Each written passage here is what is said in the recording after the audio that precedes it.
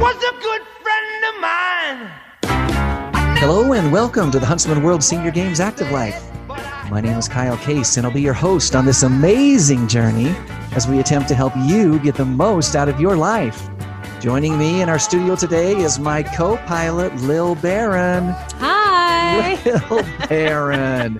How you doing today? I'm good. How are you? Good. I'm doing good. Good. So, Lil, Yes. one thing that we should all really be paying attention to is our cardiovascular health. Oh, yes. Do you agree? Yes. Yeah, of course, right? Yeah. That seems like it's a given. But as we get older, we should really start to kind of focus in and take any concerns that we may have about our heart more seriously, right? Mm-hmm. So thankfully, there's plenty of ways to know if we're at higher risk for heart problems, such as a heart attack or stroke, as well as some simple methods to reduce your risk of a cardiovascular event.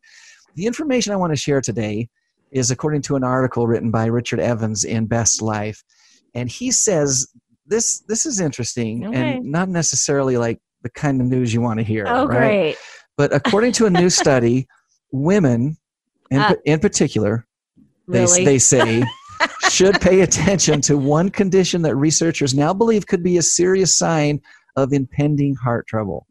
Oh, You ready for this? I'm not. I'm not. Here it is. I mean, It is what it is, right? It is what it is. Women who get hot flashes and night sweats are 70% more likely to suffer from a heart disease. Really? 70%. Wow. So I don't think that they've necessarily found that it's a causation, but there is a correlation there, right? Huh. So the research published in June in the American Journal of Obstetrics and Gynecology found a significant link between hot flashes and cardiovascular disease. Hot flashes and night sweats have long been suspected to have an association with heart disease, and researchers from the University of Queensland have now determined that women who experience those hot flashes after menopause are 70% more likely to experience cardiovascular events, things like heart attacks, angina, or strokes. Wow. So I'm always cold, Are so you? I'll quit wishing for them. So you had been wishing for them. I because had. Now I you're always stopped. walking around with That's a right. comforter and a sweater, right? Yes. So they say until now, they say it's been unclear if these symptoms were associated with cardiovascular disease, but now we know it to be true. That's according to the study author, who is Dr. Dongshan Zhu. While the risk is much higher for women who experience these symptoms after menopause, they say that hot flashes before menopause can also indicate future heart problems.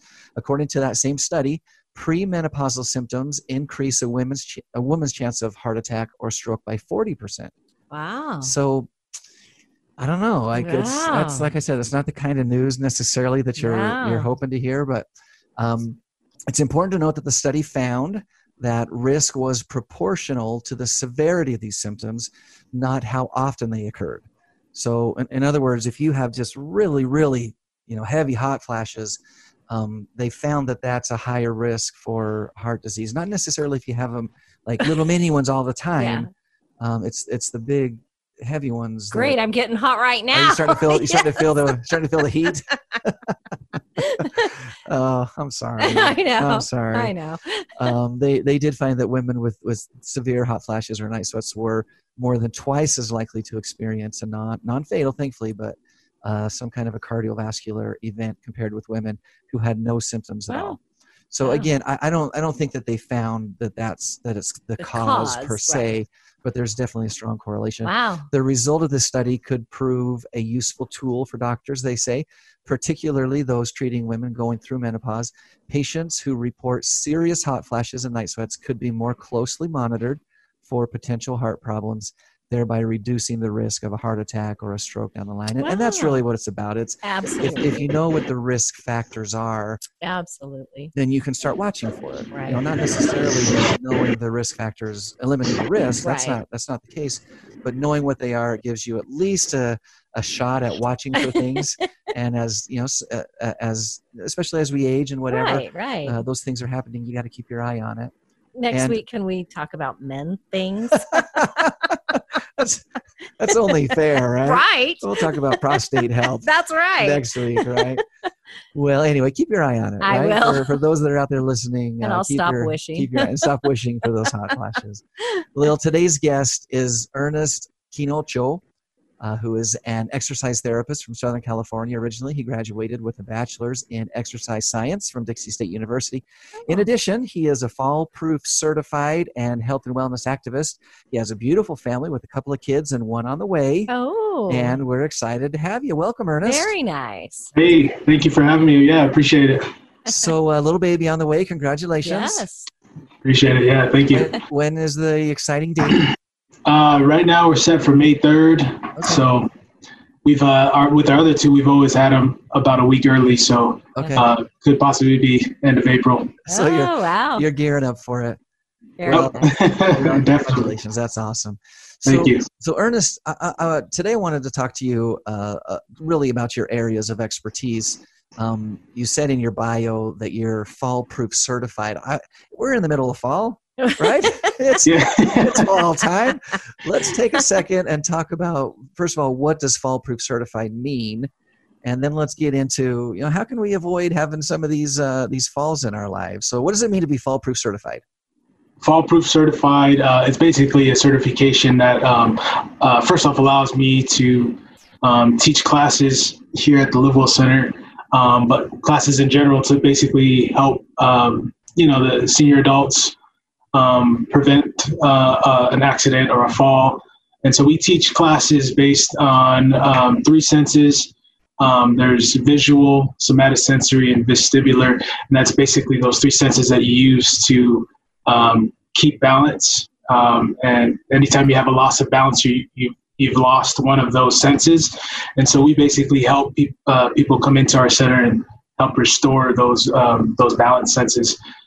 Basically help them to feel them again. Sometimes you lose those senses. So you just got to help people remember how to feel those again. Yeah. And so we hold classes to help them with those things. So let's get into the vocabulary just a little bit. Visual, I know what that one is. Yeah. That's the one that's using your eyes. You said the other two, and I don't know that I caught them. What are the other 2 senses, and what do they mean? Yeah, so somatosensory, that will be the feelings in the bottom of your feet. You can feel pressure changes, things like that. That's how right? If you feel that you're on your heels, you'll feel that pressure. You're going backwards. Yeah. Feel the pressure, in each direction of your feet. You know that you're leaning to one side or the other. Interestingly enough, some people lose those senses. Some people have neuropathy where they can't feel those feelings in the bottoms of their feet. So if they're going down, they have no idea. Right? They don't know because those senses aren't there anymore. And so that's what one sense that we use. And you usually use that if you're in the middle, it's the middle of the night, you're getting up to use the restroom. You don't have the visual cueing of seeing things, right? It's kind of dark. So you got to use your somatosensory or the bottoms of your feet to kind of feel around of where you're going. That's somatosensory. And then the third one is vestibular. And so that one is when you manipulate or you remove both your vision and somatosensory, which in our classes, what we do is we put you on a compliant surface, something squishy, so you can't really get that feedback in the bottom of your feet. Now you're using basically your proprioceptors or knowing where your body is in space, right? So if I have you close your eyes and put your arm out to the right, you can't see your arms out there, but you can feel that, that's where my arm is. Again, if somatosensory and vision is removed and people are falling, a lot of times they can't feel that their body's falling as well because that has to do with the inner ear. So there's, all those aspects of balance, and we basically help people feel those again, bring them in, do different things, different exercises to activate those again, if that makes sense. Yeah, absolutely. And especially as we age, and we were just talking about that with heart issues, but man, as we age, falling becomes a real issue because unfortunately, there are so many falls in the United States in the aging population. And a lot of times we're seeing that they're not bouncing back, or there are, additional complications that lead to everything from, a limp all the way up to not living anymore, right. So falling is a big deal, and being able to understand the mechanics of what goes into a fall, and then how to, understand and then reverse and avoid some of those things is obviously very important. Obviously, Ernest, we're on the radio. It's hard to show these things, but what are some things that our listeners could do, either for themselves or for someone that they're caring for, and an aging parent, or somebody like that? What are some things that people can do to make sure that we're kind of mitigating some of the risk of falling? Yeah, that's a really good question, and it might be a little different because we're in a center that has equipment and things like that. But in a home setting, well, first off, you want to kind of, it's similar to when you're baby proofing your home, but kind of adult proofing as well. Making sure that there are things, that there's no clutter in the walkways at home, and making sure there's handrails where there needs to be if the adult is a little frail. But in the same sense, if you're wanting to not only prevent, but also help to build those senses for your older adult in the home, one thing that you can do is, different activities. One thing we do in our center is we have people, stand on one leg in a corner where they have, a wall on each side. Board on both sides, just in case. But reduce your base of support, bringing your feet closer together and standing still for 30 seconds, or 1 foot in front of the other, like you're walking the line. If you were doing a sobriety DUI test, DUI test, and obviously making sure that it's in a safe spot for the person next to a wall, of course, or next to a handrail. But those are just little activities that someone can do. Those are kind of the basics that we do here. But yeah, definitely preventing any accident by removing things within the home that could cause a loss of balance. We like to say loss of balance, by the way.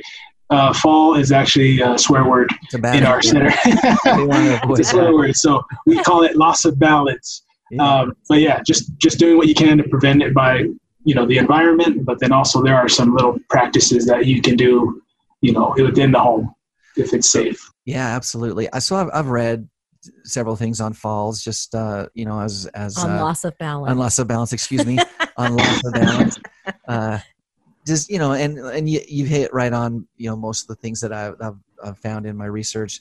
But I don't think you can overstate that idea of just making sure that you pick things up, that you don't have shoes in the middle of the hallway and throw rugs are, taped down or secure against the floor somehow.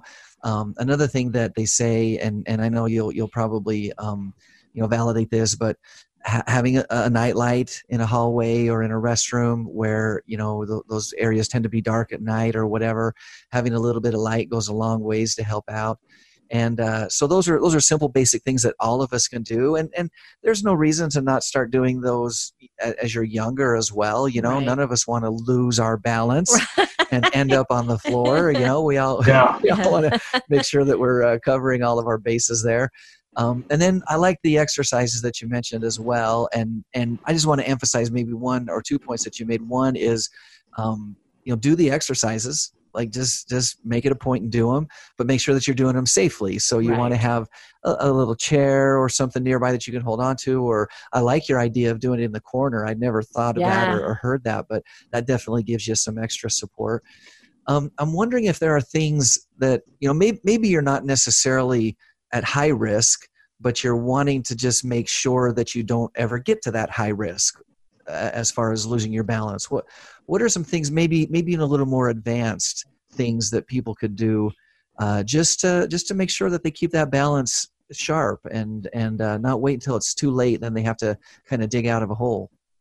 Yeah, I think some other things other than practicing actual balance would also be to live a healthier life as far as, eating correctly, making sure that you're working out. It doesn't have to be a HIIT workout or P90X, but, something that you're doing on a daily basis to stay fit, whether that's walking, biking, just something that you can do. I think the recommendation's always been 30 minutes of something.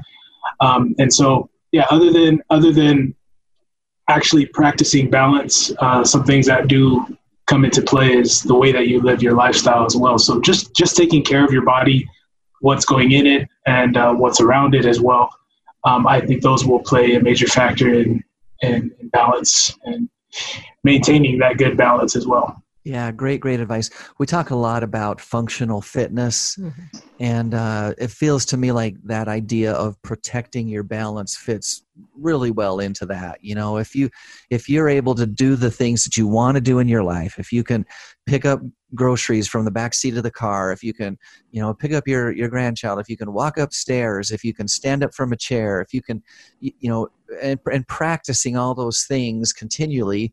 And then the exercises that allow you to do all those things, you know, core exercises, and you know, it just feels like that's going to contribute to not only better balance, which is the end result of the exercises, but a higher quality of life, where, you know, you're just able to do the things that you want to do. You're just able to get out there and do what you want to do. Right.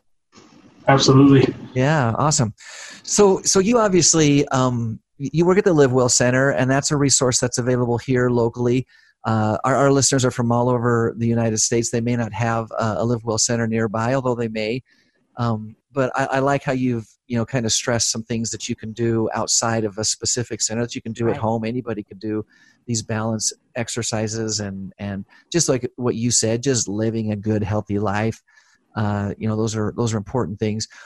In addition to the balance and the maintenance and those kinds of things, you've also trained athletes in the past, and now you kind of have an opportunity to work with some senior athletes. I'm wondering if you find that there's a lot of correlation, or if there's a big difference between training, say, a college age, you know, sprinter versus a senior athlete who wants to play a little pickleball on the weekend. Yeah, there is. I would say that there's obviously a difference in abilities, but not a difference in what I'm doing as far as I'm helping someone. So yeah, when I first, so I played football here at Dixie State, and that's what I wanted to be around. Just going all through high school, college, when I thought about what I wanted to do, being around sports. That's what my main thing was. I was like, I got to get around the sport somehow. And I ended up training athletes, you know, younger kids from ages of 8 all the way to, you know, in their 20s. And, you know, I was loving what I was doing. And then I just there was a transition that happened in my life, and I found myself with senior adults. And there were a few senior adults that I helped that were training for the senior games. They would come out, you know, Acceleration has a high profile treadmill that they would run on. We did have some pickleball players as well. So I had a little bit of a taste of. I've seen that treadmill. Have you? Okay. Have you ever tried to run on it? It looks like it could be a beast. It is. It is the beast. It's funny. We have shirts that say I survived the treadmill, because it is a beast. You're right. It is. Yeah. It goes up to, I think, 28 miles per hour. And inclines up to 40% grade. So it's pretty high profile, high tech. And so I had some seniors come in, and I had a little bit of taste of that. I mean, you know, you're not seeing them run 20 miles per hour on a treadmill. They definitely didn't have the abilities that the younger athletes had. But I still saw the need of, man, these are people that still want to stay active. This lady that I was training, I think she was doing a marathon. And it was just incredible what she could do at her age. And so, anyways, that was kind of my taste of it. And then some months went by, some things happened where I found myself now at the Live Well Center training senior adults. And the one thing that came to mind, even though it wasn't in my mind, I'm like, okay, they're not playing sports or not playing, you know, collegiate or high school or competitive. Some of them. Bocce ball is one of the big ones here. So, but anyways, what I came to realization is there is more of a need of these people to just live life. You know, we're helping athletes train to compete, and over here where I'm at now, we're just trying to help people live healthier, and actually, like you mentioned, pick up some groceries, pick up a grandchild, stand up out of a chair. I mean, you just kind of take those things for granted. Right. And to see that these people are now, that people I work with now just want those basic parts of life back into, to everyday living for them. It just hits a different chord. I mean, your fun was playing ball, training athletes, but now you just see the other side of it. And so for me, I see a great need more so here. It might not be as exciting, but to see people, get rid of their cane or be able to get up off the floor for the first time.